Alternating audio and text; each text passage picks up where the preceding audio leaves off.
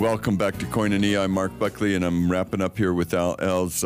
We were just discussing, Al, that sometimes trials come for a day or two, sometimes a year or two.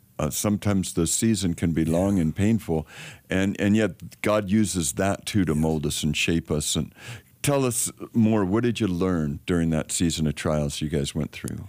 Well, I guess the most important thing I learned for myself was that to really know what's going on in the middle of a mess is hard to figure out. Mm-hmm. And so it becomes more an issue of not, here's the answer of what you do to fix everything. It becomes more of an issue as, can you rest and trust in God when you don't understand everything? Right. Just like Bill said. Yeah. When you do that, then God works in your heart as well as in the situation. See, all of us want him to fix the situation. Right. Few of us want him to fix us.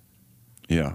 So I had to come to the point in that long siege where I said, Lord, whatever it is you want to do in my life, the life of this ministry, the life of other counselors, whatever, work in us and do whatever you need to do. I surrender to that. And if you fix it, I would be so overjoyed. I would love it. But the most important thing I think I found was that I had to invite him to fix me. Right. And us. And I guess everybody has trials sooner or later that are a big mess that do not get fixed right away. That's right. It's something that God uses as a crucible then. Yes. And that's what life is all about. Yeah. Amen. Growing in Christ, being faithful no matter what. Thanks, Al, so much for being my guest today. You bet. Anytime, Mark. Glad to be here. I'm Mark Buckley with Living Streams Church. If you ever want to visit us, we're on the corner of Central and Glendale in Phoenix. We have services Saturday night at 5:30, Sunday morning at 9 and 11. We'd love to have you come by. You can look us up on the web at livingstreams.org. Check it out, live streaming of the service or whatever.